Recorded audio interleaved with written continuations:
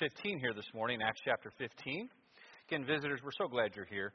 We do hope this is a help and a blessing to you, and we certainly want to invite you back. A lot going on, as you can tell. Matter of fact, you can see that Sunday afternoon schedule is so much that's going on. So we're seeking wisdom on cloning, so I can be in 2 places and 3 places at the exact same time. We're not. Don't cut that on a feed and put it on YouTube separately or anything like that. We're not. Josiah's been getting creative with his duties in sound, with different images and clips from the preaching, so he might have to get fired. Acts chapter 15. Verse number 13, we'll pick it up, and I'll bring us back into context here in the introduction of the message. But let's pick it up in verse 13. And after they held their peace, James answered, saying, Men and brethren, hearken unto me. Simeon hath declared how God at the first did visit the Gentiles to take out of them a people for his name. And to this agree the words of the prophets. As it is written, after this I will return, and will build again the tabernacle of David, which is fallen down, and I will build again the ruins thereof, and I will set it up. Then the residue of men might seek after the Lord, and all the Gentiles upon whom my name is called, saith the Lord, who doeth all these things. Known unto God are all his works from the beginning of the world. Let's go ahead and pray. Father in heaven, Lord, we love you. Lord, we thank you for your word, and I ask your blessing now. Please fill me with your Spirit. Control what I say and how I say it. Lord, I need your mercy and your grace and your help. Lord, please help me to feed your people. I pray that this would truly strengthen them and draw us closer to you, that you would do a work. And Lord, if there's anyone here who has never truly been converted, Lord, I pray for that conviction and that drawing, that perhaps even this morning they would repent and place their faith in the Lord Jesus Christ. May you be glorified. I pray and ask all this in Christ's name. Amen. We began chapter 15, actually it was a couple of weeks ago that we got into this. And let's refresh the setting, since I have not been in here for 2 to 3 weeks right now. We know that there's a major doctrinal issue that has risen, and it is huge. It deals with salvation. It deals with the question, what must I do to be saved? What is necessary for a person to actually be saved from their sin, to be in a place before God where they are justified, where heaven is their home, where they're no longer under condemnation, there is no eternal judgment that they're facing. What is necessary to be saved? What had happened here, there was a diluting, a changing of the gospel that some have introduced called Judaizers. They were mixing law and grace. Even though it is settled here in chapter 15, this argument rages today. This is the main reason why there's so many different types of denominations. Is because of what it comes down to, what is necessary for a man to be saved. Man in all of its world religions, including many of the different denominations, they have always tried to attach something where they can somehow please God. That it can't just be grace alone. People have gotten smarter over the years playing games with semantics with it. And trying to add to grace and yet denying it. Saying, well, this is how you access the grace. This is what is needed to do for you to receive grace. They claim, oh yes, we believe Ephesians 2, 8, and 9. But in order to get to that grace, here's what you need to do.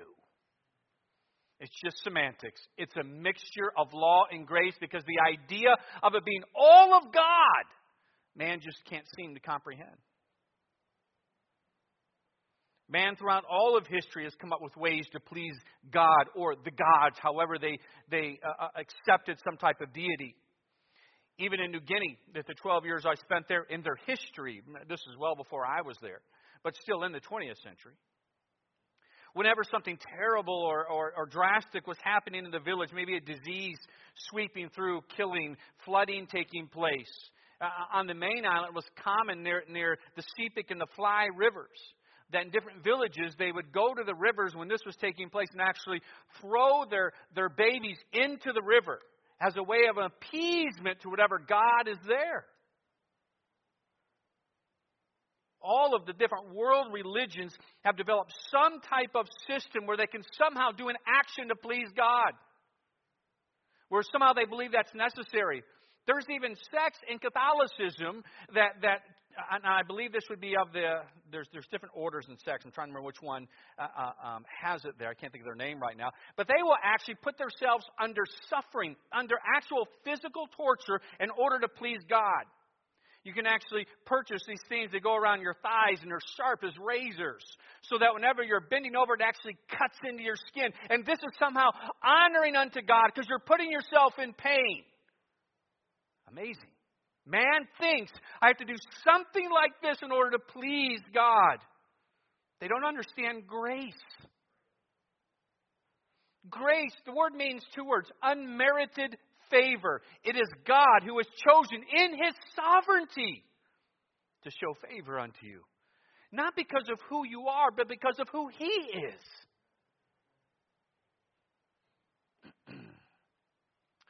Genuine Christianity is the opposite of all of this.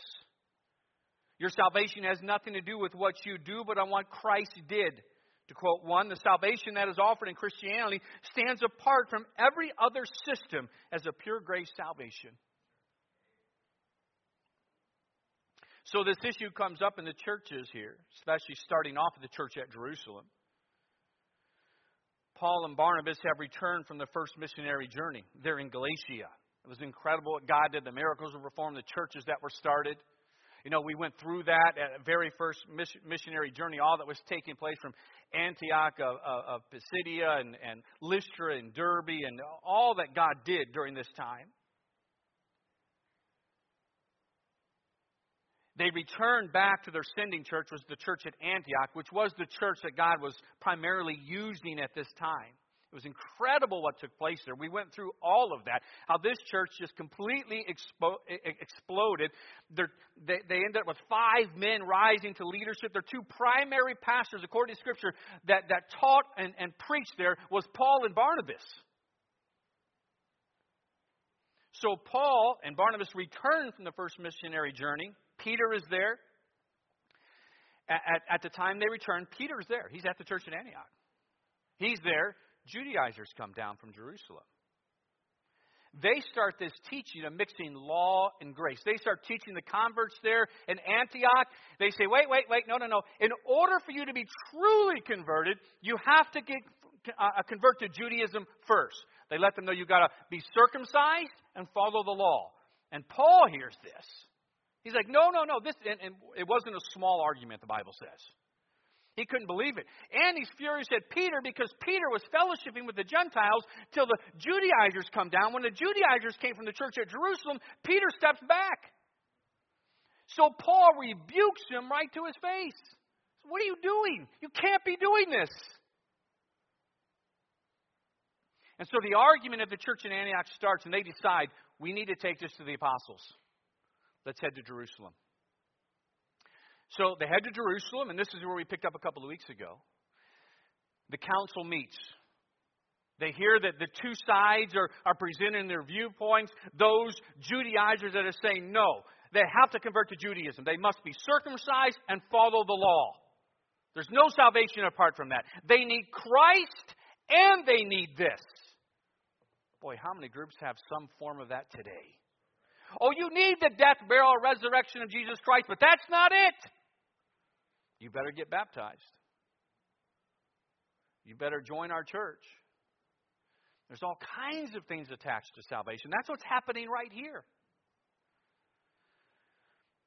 And so, 3 men speak. Peter, Paul, and then James. We dealt with what Peter and Paul dealt with already. Peter was the first one to speak, and he needed to be the first one to speak. He's the lead apostle. And you can just imagine the relief of Paul, probably nervous at first, when Peter stands up to speak, knowing Peter has to get this right. He has to be clear. He has to be defined. He can't waver on this. And boy, Peter doesn't disappoint. But Peter, remember, you can just see God working on his heart as this was taking place. I have no doubt Peter was under great conviction when Paul rebuked him. He knew Paul is right. And there he is while this is taking place before he spoke. Know what he's going over? Remember that vision he had? When God was trying to get him to go to Cornelius? The mixture of clean and unclean meats. Remember, he knew what that represented. A new word. What that represented. He knew that in Old Testament teaching, Levitical teaching, that the primary purpose of the separation from clean and unclean meats was to demonstrate a separation principle from Jews from Gentiles. And here's God saying, I'm done with that. Peter's still confused when this vision ends, and all of a sudden the men are at the door. And they're telling him, listen, a man is sent for us named Cornelius. He's had this vision, and God told him for us to come here, look for a man named Peter, that he would come and tell us what we need to know. And Peter realizes it. I'm heading to the house of a Gentile to preach the gospel. This is Acts chapter 10. That had yet to take place. Even though Christ had stressed, go into all the world and preach the gospel to every creature. But the idea of Gentiles without going through first Judaism was so foreign to them. So Peter goes. Peter gets there. There's Cornelius there at his house. He preaches the gospel. And before really he even gets finished, Cornelius repents and gets saved. And remember, Peter was astonished. He's like, it's true. This is for everyone. Peter's remembering that. He's remembering how excited he was when that man put his faith in Christ. You know what Peter knows? God never said he has to be circumcised first, Peter. He has to follow this law and this law and this law and this law, Peter. Never happened. So Peter stands up and he speaks. And he goes to the past, what happened with Cornelius. He tells all that God did. And then he goes on. He just doesn't finish it there. He goes on. He says, listen, I am telling, they were purified. In other words, they were forgiven. That's what took place. They were genuinely converted. I saw the evidence of God's Spirit indwelling them right there. What happened with Cornelius? They spoke in tongues, which wasn't a mysterious language. It was not what we see that started taking place in 1902 to the nonsense of today. It was the ability to speak a foreign language without ever learning it. And they spoke that right there before. It was a sign unto the Jews, the Bible said. And Peter was there. When he heard that, he's like, they're converted. It's happened. Peter said they were forgiven. And then Peter gets even stronger. He says the truth is, and we all know it, the law never saved anybody. And he goes right to it, that we are saved by grace. Then Paul speaks. Paul covers the present. He says, here's what God doing. Here's what God is doing right now. And he goes over what happened in Galatia again. The miracles that took place, the conversions that happened. And that's where we come to our text. This is where we come to our text now with what has been taking place. After Paul finishes, there's this silence that hits. The next one who's going to speak is James. He is the pastor of the church at Jerusalem. Now the James here, again, let me cover that just for a second. I've mentioned it. The James here, there's 4 James in the New Testament. We know that. There's the main one, Peter, James, and John. But this is not that James, of course. He's already been executed. That's Acts chapter 12. He's gone. He's dead. There is James the Less. And there's a few commentators who say this is James the Less. That makes, I'm not being mean. It makes no sense. There's no mention of him. None. The James that is mentioned over, the 4th James, let me jump to that, is just one mention. We don't know if he's even saved. It's just connection in relation to a relative. The James, though, that is mentioned over and over and over in the New Testament is James, the half-brother of the Lord. All right? This is the James who is here. The half-brother. This is the same James in John chapter 7 that was denying that Jesus was the Christ. Same one. And yes, he's the child of Mary. Isn't it amazing the doctrines that get created in the perpetual virginity? Look over at Matthew chapter 1 with me. Look at this. Let me point something out here. Let me just debunk this right now. Look at the last verse of the book of Matthew chapter 1.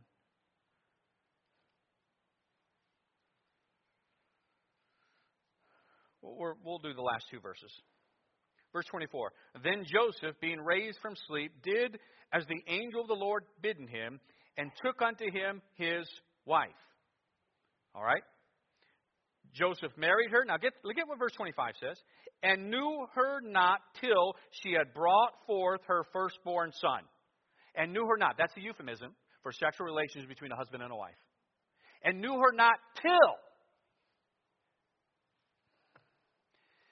If you just read the Bible and stay with the Bible and don't try and twist it to fit some man-made doctrine, you would never come up with the doctrine of the perpetual virginity of Mary.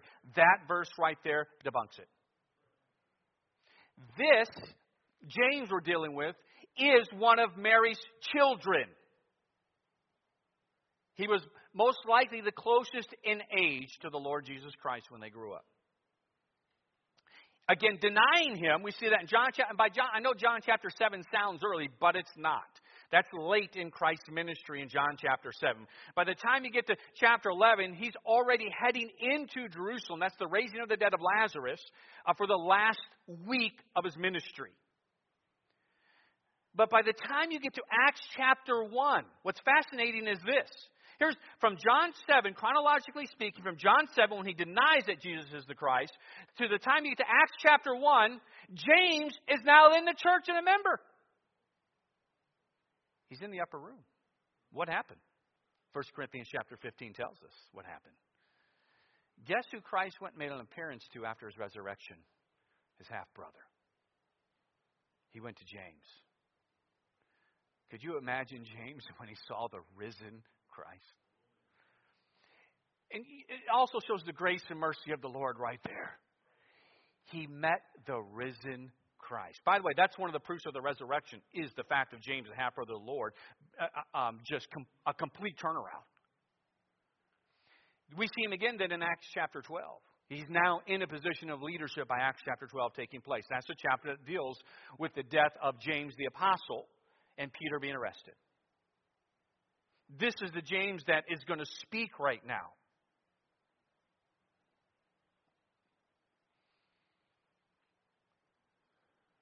So as we see in our text, as well as the epistle of James that we went through, he's the pastor of this church.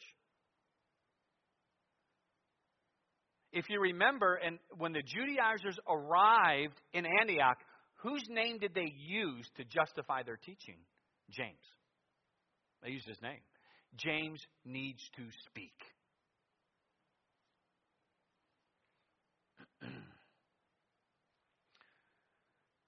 Paul finishes, and there's silence. You might think there would have been shouting. They're hearing miracles and conversions, but there's just silence when Paul finishes speaking. Nobody's saying anything. Why? Because the pastor of that church needs to speak. They need to hear from James.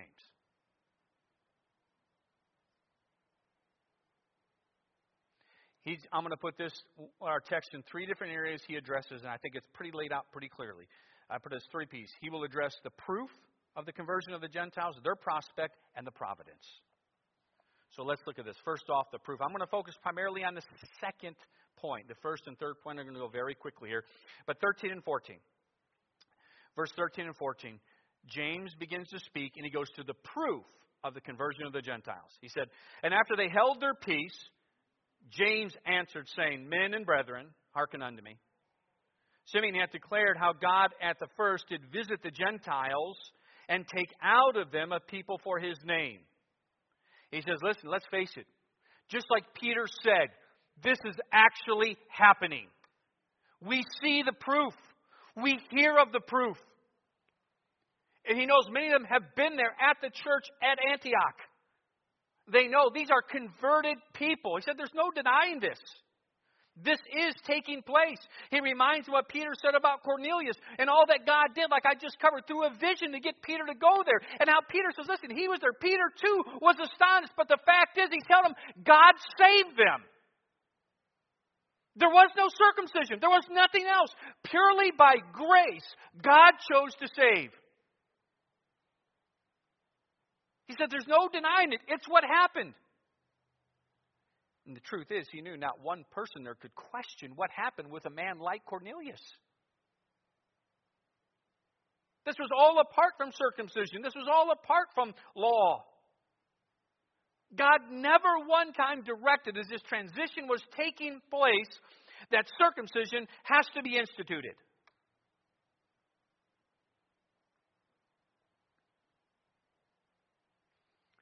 Many times, think how we could be the same way as the Judaizers.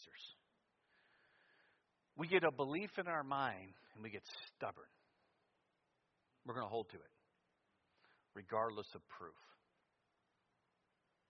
regardless of what we're seeing. Do you know how important it is that we maintain a teachable spirit before the Lord?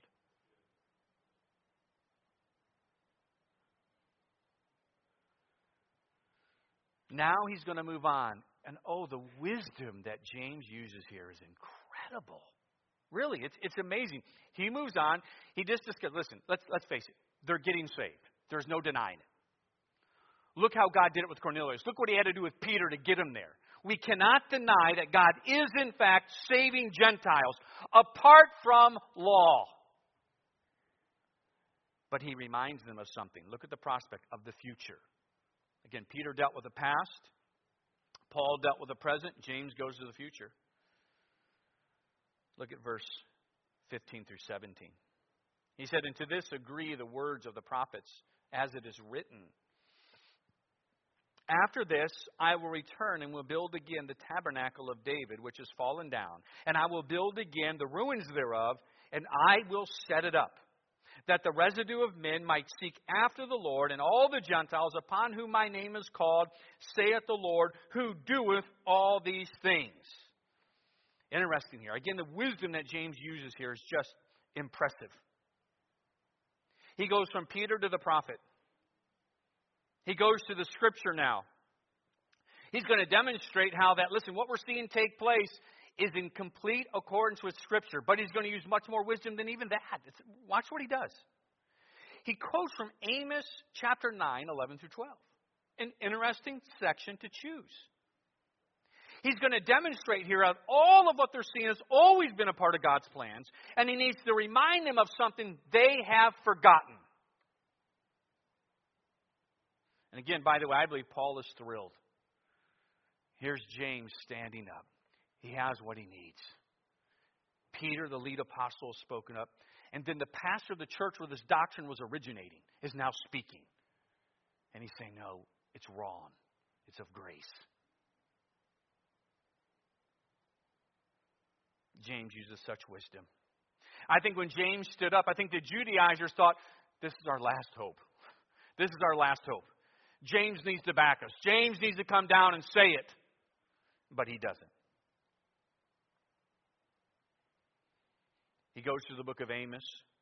He could have went to multitude of passages, by the way, that are actually pretty clear in the Old Testament on the conversion of the Gentiles.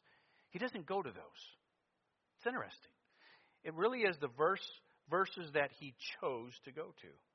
There in Amos chapter 9.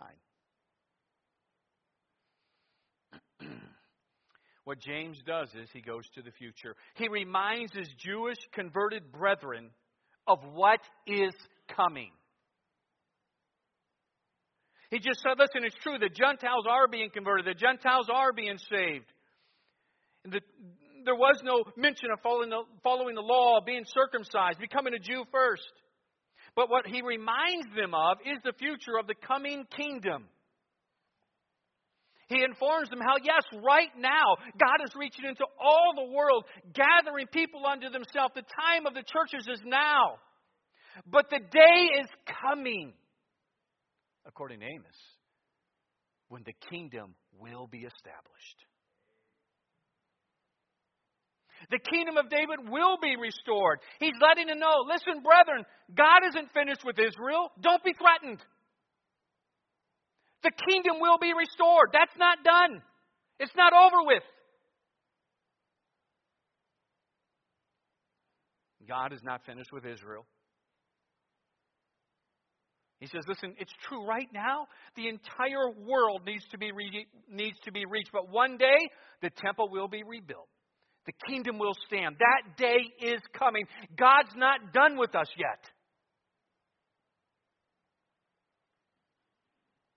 Listen, there's a common set of teachings. It's called covenant theology, replacement theology, that is false. It teaches that all the promises that God gave to Israel changed when they rejected the Lord Jesus Christ, and those promises that were Israel now belong to the church. It's called replacement or covenant theology. That's false. For instance, if you were to hold the covenant theology that Israel has been replaced by the church, you would have to remove this section of scriptures right here. Completely remove it. There is no truth in that whatsoever. I know that there's a nut job down in Phoenix now that's an independent fundamental Baptist that is strongly all of a sudden, teaching and preaching in covenant theology. The church did not replace Israel. Do you know, by the way, in the name of that doctrine, the atrocities that were accomplished, that is what was used to justify basically forcing conversions. We're the kingdom now. We have the right. No, you're not. The kingdom's still coming. The church is the church. Israel is Israel. God was clear in Scripture. It's not ambiguous whatsoever. The kingdom will be restored. The throne of David would be forever. That's going to take place. And if God's promises to Israel aren't good, if God can just say, you know what, I know I made those promises, but I'm changing it. I'm going to put somebody else in your place. As if it surprised God. I can't believe they have rejected my son. I got news for you. He knew they were going to reject his son.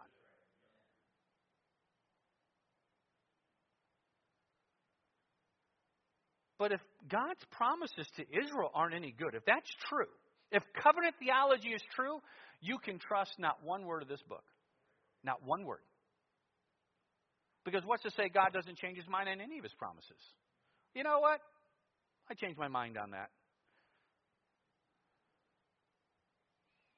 But the fact is, God does keep his word. There is nothing scriptural about replacement or covenant theology. Nothing. There will be a literal kingdom in Jerusalem over this world. And see the wisdom of James here? He has those Judaizers. He's their pastor. He loves them. He wants to see them change their mind. He says, brethren, listen, don't deny it. They're being converted. That's happening. But don't think God's forgotten us. He's not done with us. The tabernacle is going to be rebuilt. The kingdom will be here. What wisdom.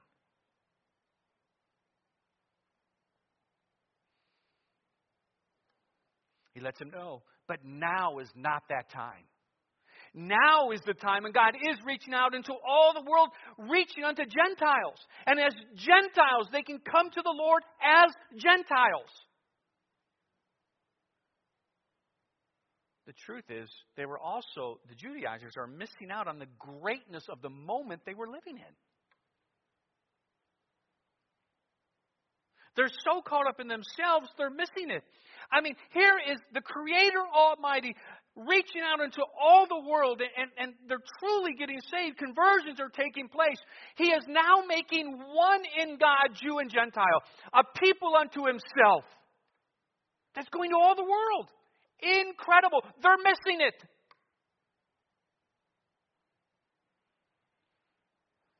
What do we miss from God because we get too caught up in self?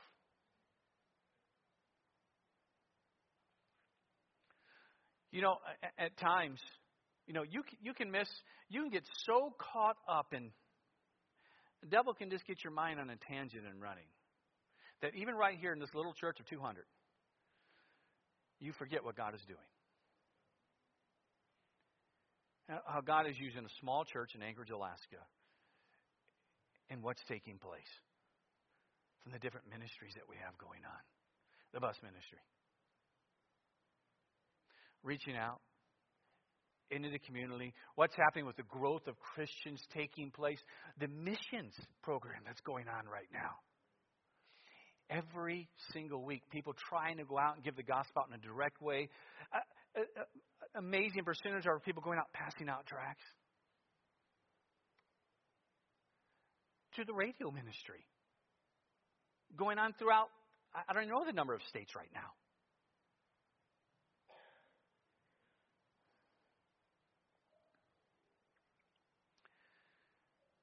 He reminds them the day is coming. The Messiah still will return. Look at verse 17.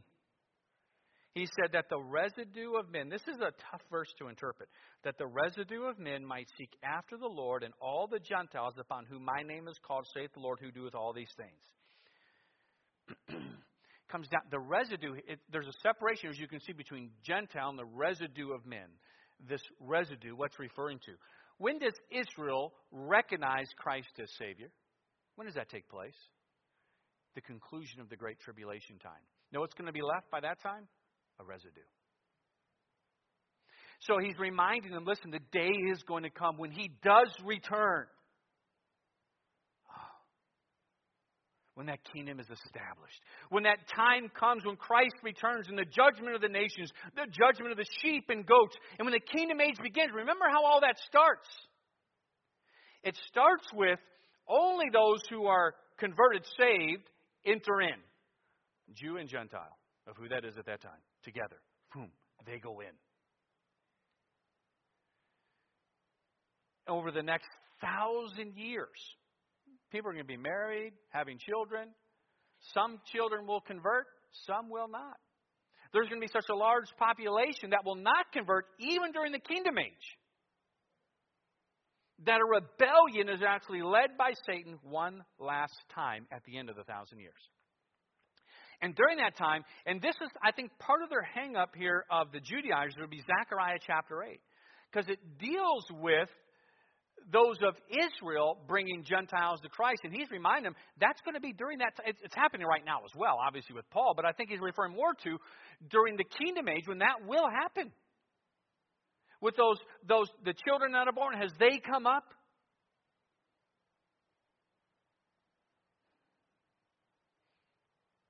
Again, at the conclusion of the Great Tribulation, they will realize Christ is the Messiah. He is showing right now all that is taking place is exactly what the Bible said would happen. By the way, this is amazing. You might want to mark this in your Bible. This is one of the first times in Scripture we have basically delineated for us eschatology in perfect order. You know, there's all kinds of different views of what's going to happen in the future right now. You have your amillennialists, which dominate your Protestant and Catholic. There's no truth in that whatsoever. Again, that's a replacement theology. That's covenant theology. We are the kingdom. Premillennial believes, no, there's a literal kingdom going to take place. Look at this in Scripture right here. See, by the way, I put my pin up. Did you notice that? First Sunday in November, I put my pin up. I'm going to take it out right now for a minute, all right? That was a conscious effort on my part. I get points for that, all right? But watch this. So verse 14, you have the time of the churches. God visiting the Gentiles, taking out of them a people for his name. Look at verse 16, how it starts. After this, I will return. Know what ends this time? When Christ returns. Know what happens when Christ returns? It goes right in order. And will build again the tabernacle of David. You have in perfect order what we teach is going to happen right here for the first time in Scripture. The time of the churches, Christ returns, the kingdom is established. That's a premillennial position right here in Scripture in Acts chapter 15. Now there's some lessons here for us. You can almost see how the devil is playing with their mind and using that to get them to dilute and to change the very gospel itself. Let me try and just throw some helps out here for us. Listen, don't ever think God is finished with you. Don't. Maybe you're not being used as you thought you would be, just like the Judaizers here, but wait on God. I mean, Joseph could have let his mind go a really bad place when he was sitting in a prison for a crime he didn't commit after his brothers sold him as a slave. When he thought, wait, God, but I'm going to have to rise to a place of prominence, a place of leadership. But sitting in a prison, that's not how he thought this was going to go. He just had to trust in God, which is exactly what he did. Here's an example of somebody who allowed, when he didn't understand how God was using him, to waver a little bit. That's Abraham. God promised him a child. He's getting older. He thought he'd help God out.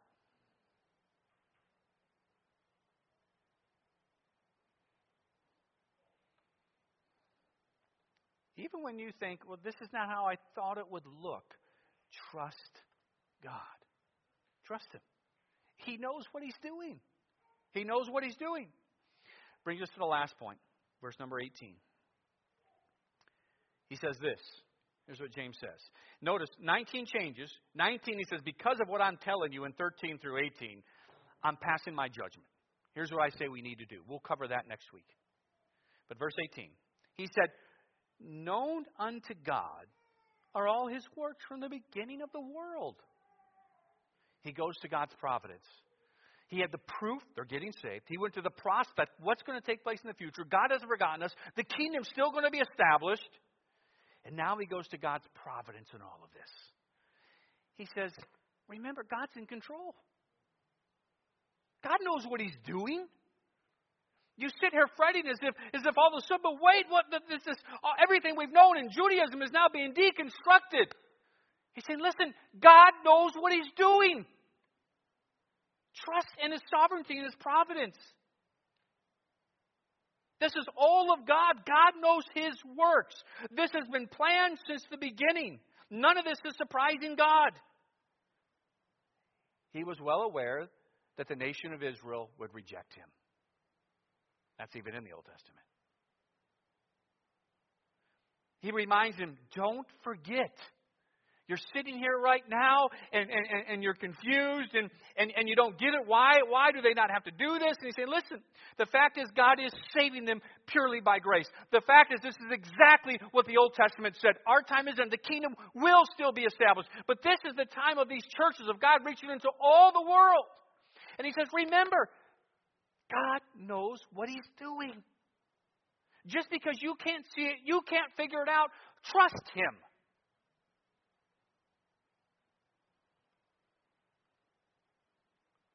So often when we face trials, we forget God is in control.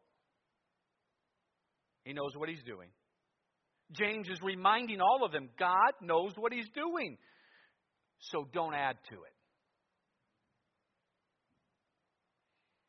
Listen, there's nothing happening in your life that God is not aware of. Nothing. At all. Not one thing. There's nothing in your life, not only is it that He's not aware of, there's nothing has happened or will happen in your life that's going to surprise God. Nothing. Do you understand the measure of peace that can give when you begin to grasp the providence of God? I mean, think of all the Christians that went ballistic and lost their minds during COVID. What's happening? Do you know what was great about all that? It didn't surprise God at all. He knew. And the neat thing is, when I got saved, it's kind of neat what happened. He became my Father. He loves me just a little bit. I can trust Him. I can trust in His providence that He's in control. I can. Even when the world looked like it was going nuts, you know what? God knew it was going to happen. He has me alive for such a time as this. So be it. Trust Him. Trust Him. There's a measure of peace that comes when you begin to understand God's providence. That's where James is going here with them. He's telling them, listen, remember, God knows what He's doing. Don't try and change God's plan because you don't like it. Trust Him. With heads bowed and eyes closed. Wow, we went really late. That clock says 1 o'clock.